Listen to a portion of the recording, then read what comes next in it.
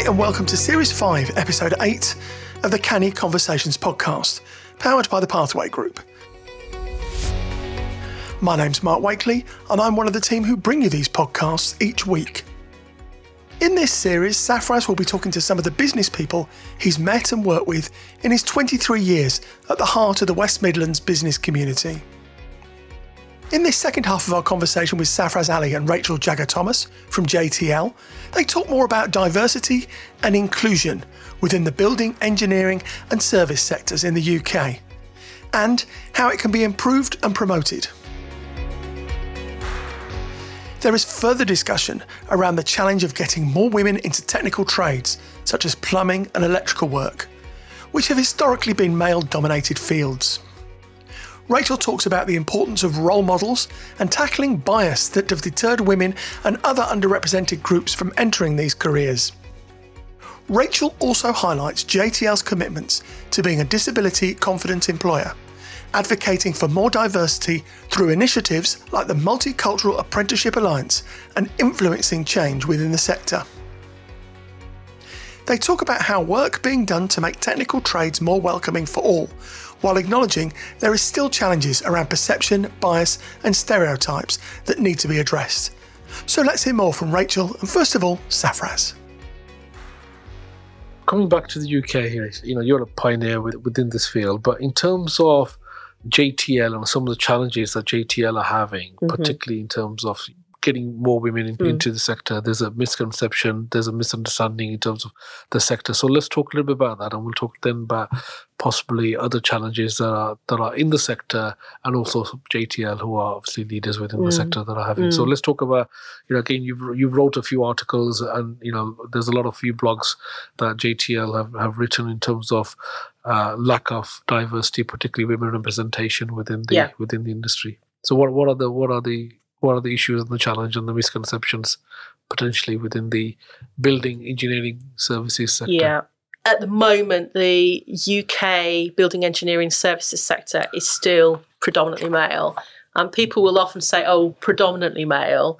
But basically, it's still only 2% female. And if you think that we're in a sector that's got, over a 2 million strong workforce, and it's, just only over 320,000 women in the sector, it's just low. And is that changing though, Rachel, in terms of... It is. Yeah. It is starting to change. I think it's changing slowly, but it is starting to change.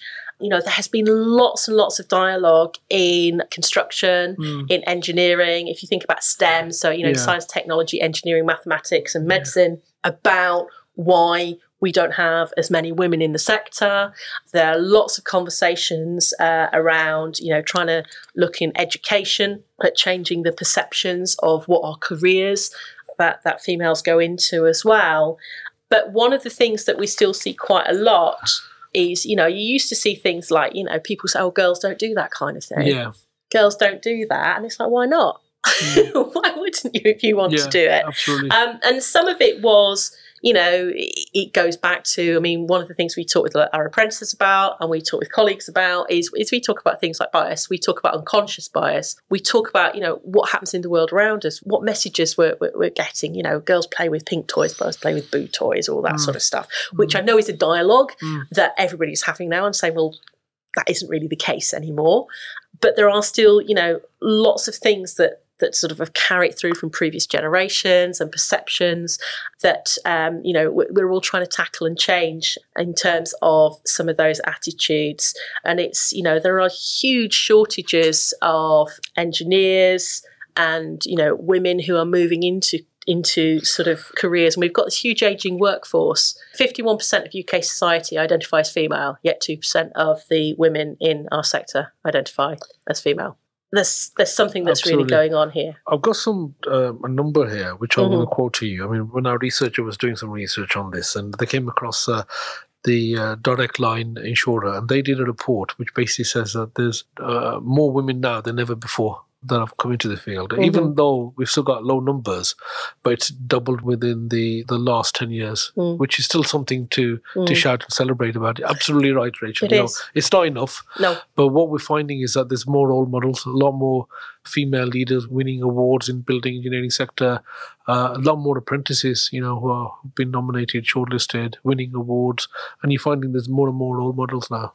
Particularly in terms of these sectors, which have always been known as predominantly male-dominated. Some of the stats are just really crazy. 1% of women are plumbers, heating engineers, and the only 2% are electricians and electrical fitters. And the opportunities for those areas in terms of getting more diversity, and particularly where there's a shortage of skills. Yeah. Shortage of labour. Yeah. And I think one of the things is as well, you often see in relation to that, Saf, we quite often now we're having conversations with organisations who are saying, we would like to encourage more females to apply. Yeah. And it's like, great. I mean, if you look at some of the large electrical companies in the UK, I can think of one this year that has made a very, very public statement that by 2028, they want at least 25% of their workforce to identify as female. But it has taken years of having conversations for people to say, actually, this is right. And also having an honest and open dialogue. A lot of things were, historically there used to be challenges around the fact that you couldn't necessarily get PPE in different sizes. Yeah. You didn't have a toilet on a site. You didn't have anywhere to get changed. These days you can get tools in different sizes, things like that. There were lots of things and perceptions and things that have changed. So systemically, the industry is looking at itself and saying, what can we do and how can we look to change? And that is one of the things that's really important and really positive to see. But it takes years to challenge. It takes a lot longer than what we think. Yeah. And equally, as you say, you're still talking one. I think it's around maybe now 2%. Hopefully we're getting towards with plumbers. But it's equally if you can't see yourselves. It's like when we're talking, when we talk a lot from the, again, in terms of the Multicultural Apprenticeship Alliance, and we talk about things, we talk about you can't be if you can't see it. And one of the things is role models are really, really important. But one of the things I also say that equally for me is important is people talk about a glass ceiling. Yeah. But I also talk with our role models who are new into the sector about a sticky carpet. Okay. Because if I have come to train and be a trades professional and get on with my career, I want to get on with my career. I will want to support other people. I will be happy to share my story. But actually, it's not up to me to change the sector. It's up to the organisation I work with. It's up to people around me to support me and help amplify my message. And I think that's something that's really, really important because we want to see people coming into the industry supporting how it develops, but also we want to see their careers developing as well. We want to see them moving forward in terms of their careers. And that is something that is really, really important. Rachel, at the beginning we spoke about how many employers you service, and you mentioned nearly 3,500 employers that you're working with. Some of them obviously SME businesses, some of them are larger businesses. And in terms of some of the conversations that the employers are having, particularly with regard to finding the right level of talent, upskilling people, possibly reskilling other people who are outside the sector, or reskilling them and getting them in the sector. What are the sort of challenges and some of those sort of conversations that your customers, your employers are presently facing and having? Well, I think in terms of the conversations I have, Saf, I'm very much talking about it from a specific facet in terms of the work that I do on a day-to-day basis. I think some of it is still around challenging perceptions about what the work will entail. Yeah. Also, the construction sector and the industry is one that often requires people to be quite mobile, for example, depending on the type of companies they work for. And it's not necessarily always a lifestyle that fits with work-life balance for some people. Yeah. So I think some of the conversations that I'm hearing in the sector are people actually sitting down and talking about how can we do the work that we do in a way that actually for men and women, for anybody who is perhaps a carer or has other responsibilities, how we can support them in terms of some of the work-life balance. Yeah. how can we tackle some of the challenges that we see there? Also, qualifying as a plumber, an electrician in particular, it takes 4 years. It's a large commitment for people who perhaps are looking to say retrain or have a career change. They need to factor through, what does it mean to move to work for an organisation where I'm going to be becoming an apprentice? From a financial perspective, what does it mean? So companies are currently looking at, how do they support apprentices? How do they retain their apprentices? What can they do to support them? I hear lots of organisations who are doing amazing work in terms of looking at how they can utilise work experience opportunities. We hear about traineeships as well, and people sort of offering opportunities for people to come and see what the sector is really like and to challenge people's perceptions of what the work is as well, on both sides, to challenge it and understand what it really is in terms of the work that they're going to be looking to do. So the sector, in terms of building services and engineering, I mean, it's got a perception, hasn't it, which is possibly maybe not so diverse. It's got a certain persona that people have, tough environment and so forth. Do you feel that these are sort of things that are being left behind now? People are living more open and embracing, and different cultures, different backgrounds, different people really in terms of that. I mean, sometimes you see, people, particularly before, shock stories in terms of some of the issues, the initiation ceremonies that people sometimes have had to do and all these sort of things. So has it become more professional in some aspects is the question that I'm asking from your perspective. I'd say it's a sector that's still on a journey. Yeah. I'll be completely honest. I think when you're talking about some of the initiation, it was often talked about as banter. Yeah. A little bit of banter, and it was talking about, some of the behaviours that there would be. And a lot of that's around it's often around power dynamics as well, and people trying to fit in. Yeah. So people are trying to fit in, so people would get engaged perhaps in behaviours that they wouldn't do normally. Yeah. Because they're trying to fit in. And again, for me, talking about levelling the playing field and equality, it's around actually, if we're diverse and we're respectful, we accept people who they are, and we don't need some of that banter in the way that there was. It does still go on.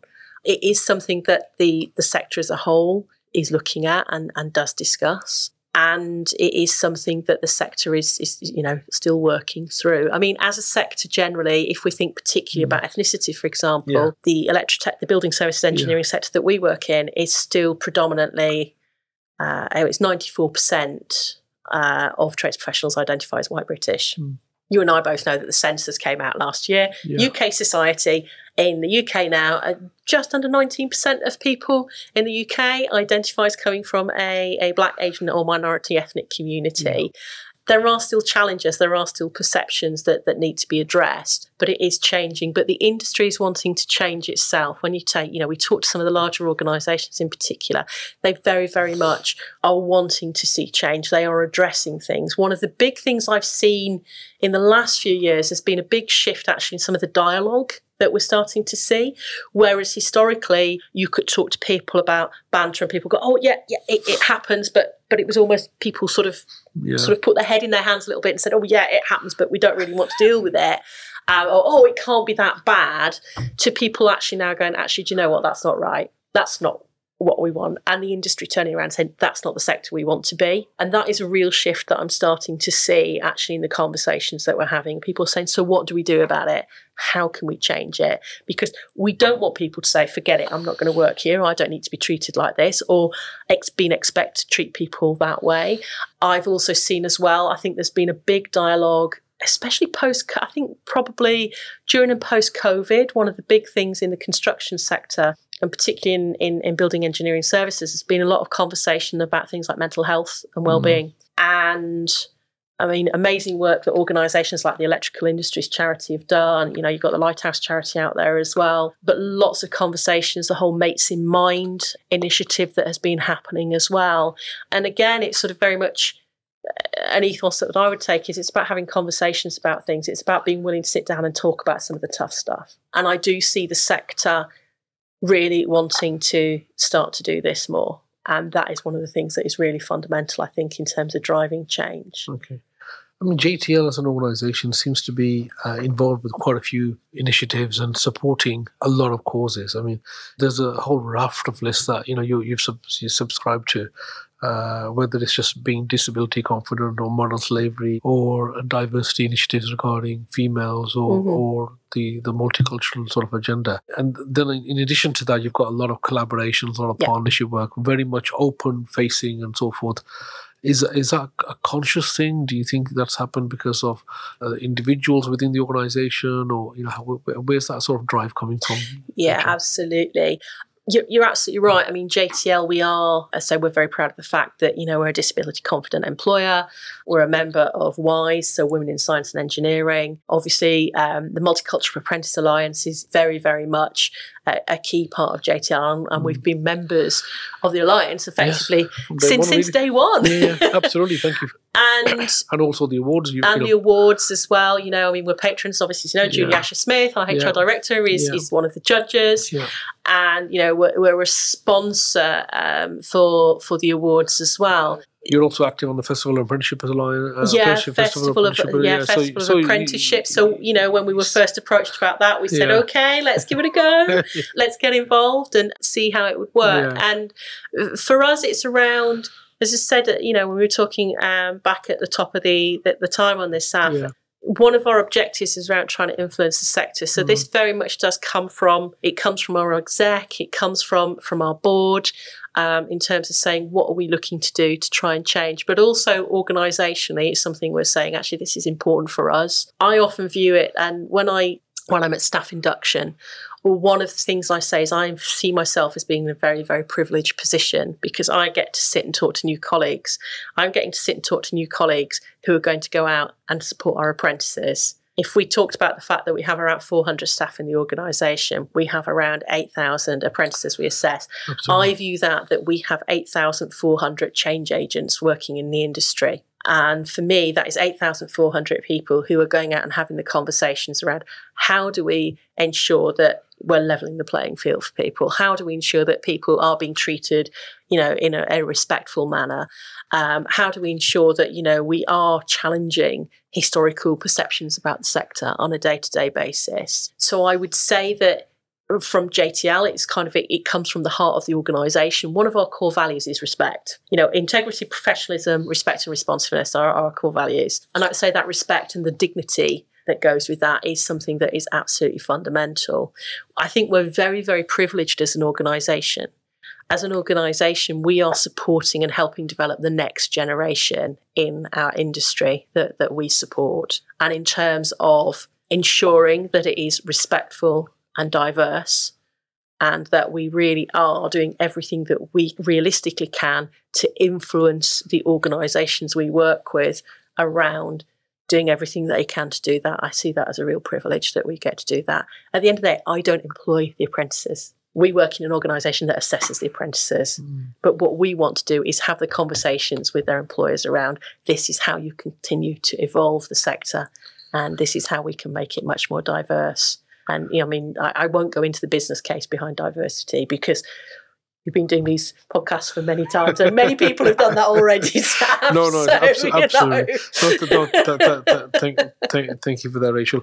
I was going through the strategic report for JTL as part of my bedtime reading in preparation for this. And there's about 6 pages all about environmental sort of concerns and the impact that JTL was doing. And, I know you're a data person, but there's numbers and numbers there in terms of targets and aspirations and sort of a vision.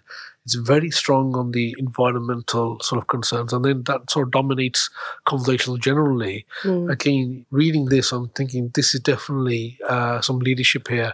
Again, obviously, there's an element in terms of JTL as an employer. There's a JTL in terms of the training provider, but then there's also the sector itself, very much environmental, very much in terms of the targets that we've got, and also the direction of travel. That's changing within sort of these green jobs that, I'll put that in sort of quotation marks, but the green jobs and the green apprenticeships and the opportunities that are there. It's a very exciting time. Yeah, definitely. And I think it's really interesting. You touched on that, Saf, as I know you're aware. I think it was the electrotechnical apprenticeship is a green apprenticeship now. And we have just recently launched one of our recruitment campaigns, which is talking about the green agenda. So, for example, if you talk to a lot of young people these days about things that are important when they're considering a career choice, I go back to my so what. It's like people will say, well, so what is my career going to do? So what influence am I going to have? And particularly also in things like the environmental factor. If I'm becoming an electrician or a plumber, for example, I could be working with solar panel technologies. I can be working with, ground and air source heat pumps. I can be working with things in my trade that are directly having an impact on the UK environment and on the society that we live in. And that's pretty exciting. So not only do I need to understand perhaps, working in a 14th century building, but 14th century building that's got solar panels. Yeah, absolutely. And so the opportunities, I think, in terms of how it can support the sector, and particularly when, in the conversations I have with apprentices, the environmental side is something that is very, very important for a lot of people coming into the sector, because it feels like an opportunity to help in terms of where we're going on the green agenda, in terms of, and you're installing things in people's homes or in offices or buildings where, it's having an impact on our climate and the environment that we all live and work in. I mean, I would recommend to our listeners, if you're interested, and why wouldn't you, particularly in terms of some of the changes, search JTL on the Charities Commission website and you'll find the document, which is the Trustees Annual Report, which includes the strategic report, and it goes into a lot of detail there, which I think is fantastic reading, particularly with regard to the green agenda and some of the challenges that are happening. There's a lot of information on the website as well, but particularly this report, which is publicly available on the Charity Commission website, is definitely well worth a read. There's going to be nuggets there, particularly for anybody who's got aspirations to look at the opportunities within the environmental sector as a whole. You don't have to be from our sector or from the building engineering services sector to pick up nuggets of learning and nuggets of gold. And again, I've marked a number of pages where there's some takeaways for myself as well, and our organisation and some of the other organisations we're working with. Rachel, if I may, can I come back to yourself a little bit in terms of some of the conversations we're having, particularly with regard to you being a thought leader, influencer in this particular sector, and I've truly hats off to you in terms of some of the work that you're doing. But you're telling me that you're also at the same time doing volunteering work and doing a lot of other activities as well, extracurricular activities, if I can say. So tell me what's going on in the life of Rachel at the moment. How many hats are you currently wearing? How many hats do you wear? Yeah. Far too many. Yeah. I think, as we say, Saf, I mean, some of the things that I've been doing in terms of volunteering and outside activities have shifted over the years. Yeah. I'm still very, very, very passionate about, I believe everybody should be able to take opportunities that that are available to them. So I am still involved with various networks supporting women in terms of career development. A lot of this tends to be more online now, but I'm involved with various things like Sister Network. Also, I am a volunteer locally. Some of the work I do is not really related to my role at all, but I actually help run an antenatal class. Wow. And part of the reason I do that is because from a social mobility perspective, I was quite taken aback by the fact that lots of new and expectant parents these days can't necessarily get those services unless they pay for them. And so the financial inequality of that was something that was a little bit of a challenge. As we mentioned, that's on the volunteering side, but I think my other it's not necessarily voluntary, but I also currently have the role of being the taxi driver in terms of taking a teen everywhere and supporting them as they get ready for their next steps in their career. And when I can, from time to time, I do still like to get down to the water if I can, more to poke my toes in it these days than necessarily get on a boat. But I think I still do have a couple of boat races left, a couple of yacht races left in me. So that's something I'm hoping to get back to. I want to ask a question, but which I know the answer to, and you obviously moved from the corporate sector, the private sector, into more of a public sort of arena, and into sort of a social sort of purpose type arena. Any regrets? Any thoughts? Any things? What if life was still in that sort of? I'm not going to say fast lane, but in that sort of different. It's a different lane. It's not necessarily fast lane. What would life be like in that sort of corporate world? Yeah. I think it's really interesting you asked that. I mean, I talk to sort of friends and colleagues of mine who stayed more in that corporate environment, and perhaps I would have been doing things slightly differently. But I think for me, the big thing is one of my drivers, if we go way back to, it was this, I want to go to university, or when I go back to, my degree was, I have been so lucky, and I think I've been so privileged in that I've had opportunities. I was the first in my family to go to university. I had people turn around to me and say things like, for example, I know we were joking about the fact that, I've done a spot of sailing. And in the past, I remember somebody saying to me, girls don't do that. So just to prove a point, because I can be a little bit stubborn, I did go off and do the Sydney Hobart yacht race. And I've been somebody who, I've had people around me and have supported me with you can do things differently. You can challenge perceptions. You can go in the direction you want. And I've been lucky enough to have people around me who've either amplified my message or supported me. And so for me, moving from the corporate world into the world I am now, what I hope is that I've had an opportunity to take some of those skills and opportunities that I've been given and try and use that to support other people. And that for me is what it's about. It's about levelling the playing field. Rachel, I'm just going to say a few words, and then I want to let you have the last word to a certain level. Just for our audience, you and I, or our organisations have been working together for 5 years plus now, and you've started a working relationship with Jag since last year, and Jag and I, whenever we talk about our patrons, he's always mentioning your name every single time we have a meeting. Because I think you care, you want to make a difference. You're asking the right questions. You're making the impact. You're always open-minded. We knocked on the door in terms of speaking with you about festival apprenticeships. You said, why not? Let's give it a go. You're supporting both sides on the Multicultural Apprenticeship Alliance in terms of the conversations we're having with regard to advocacy, policy, the engagement element of it, but also at the same time, the celebratory part in terms of, showcasing role models and so forth. You've never said no to us in terms of any opportunity. You're a very open-hearted person, open-minded, and it's been a pleasure in terms of working with you, helping each other to move on the diversity agenda and social purpose agenda. And I just want to thank you in terms of, from my Multicultural Apprenticeship Alliance hat, from my Multicultural Apprenticeship Awards hat, and then my Festival Apprenticeship hat, to say thank you so much for all that support you're doing. In terms of this particular podcast, it's been a pleasure in terms of listening to some of the stories. I was lucky to have an interchange with you prior to the podcast, and it was just fascinating in some elements of it.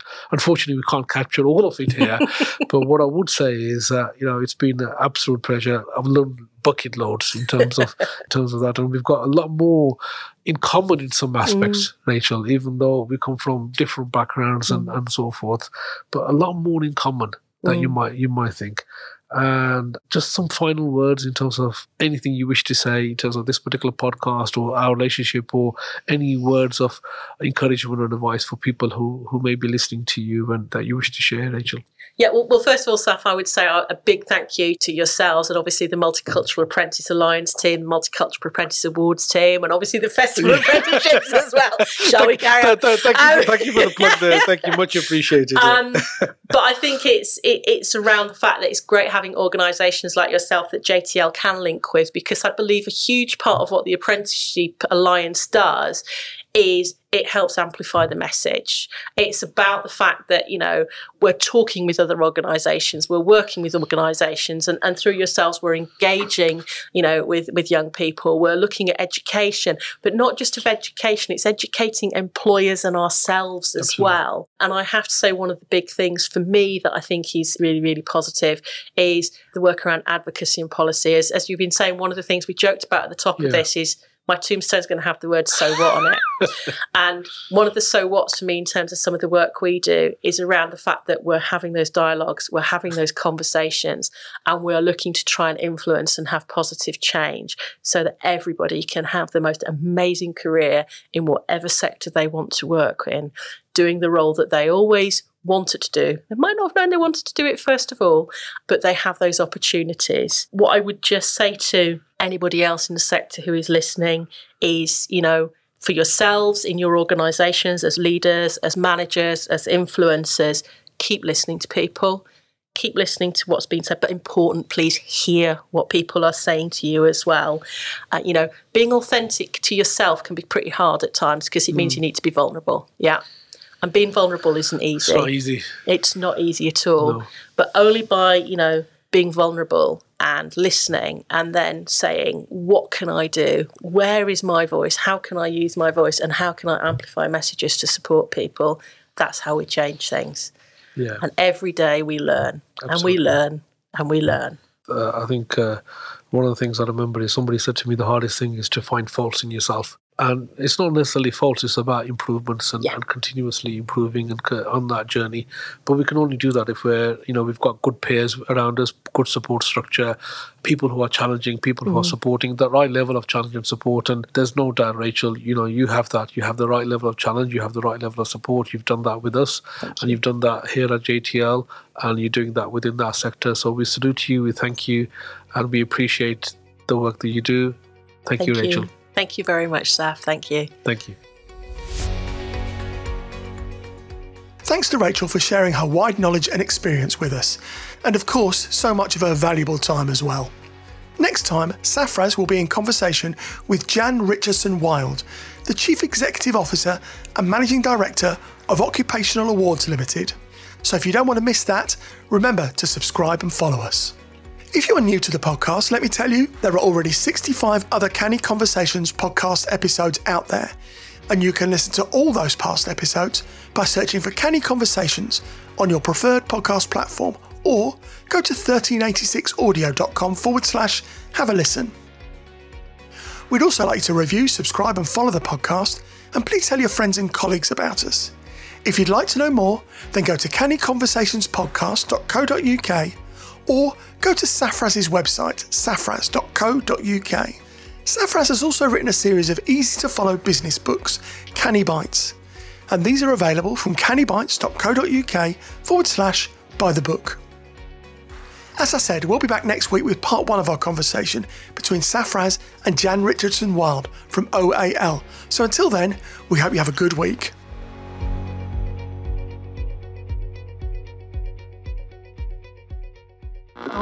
This is a 1386 audio production.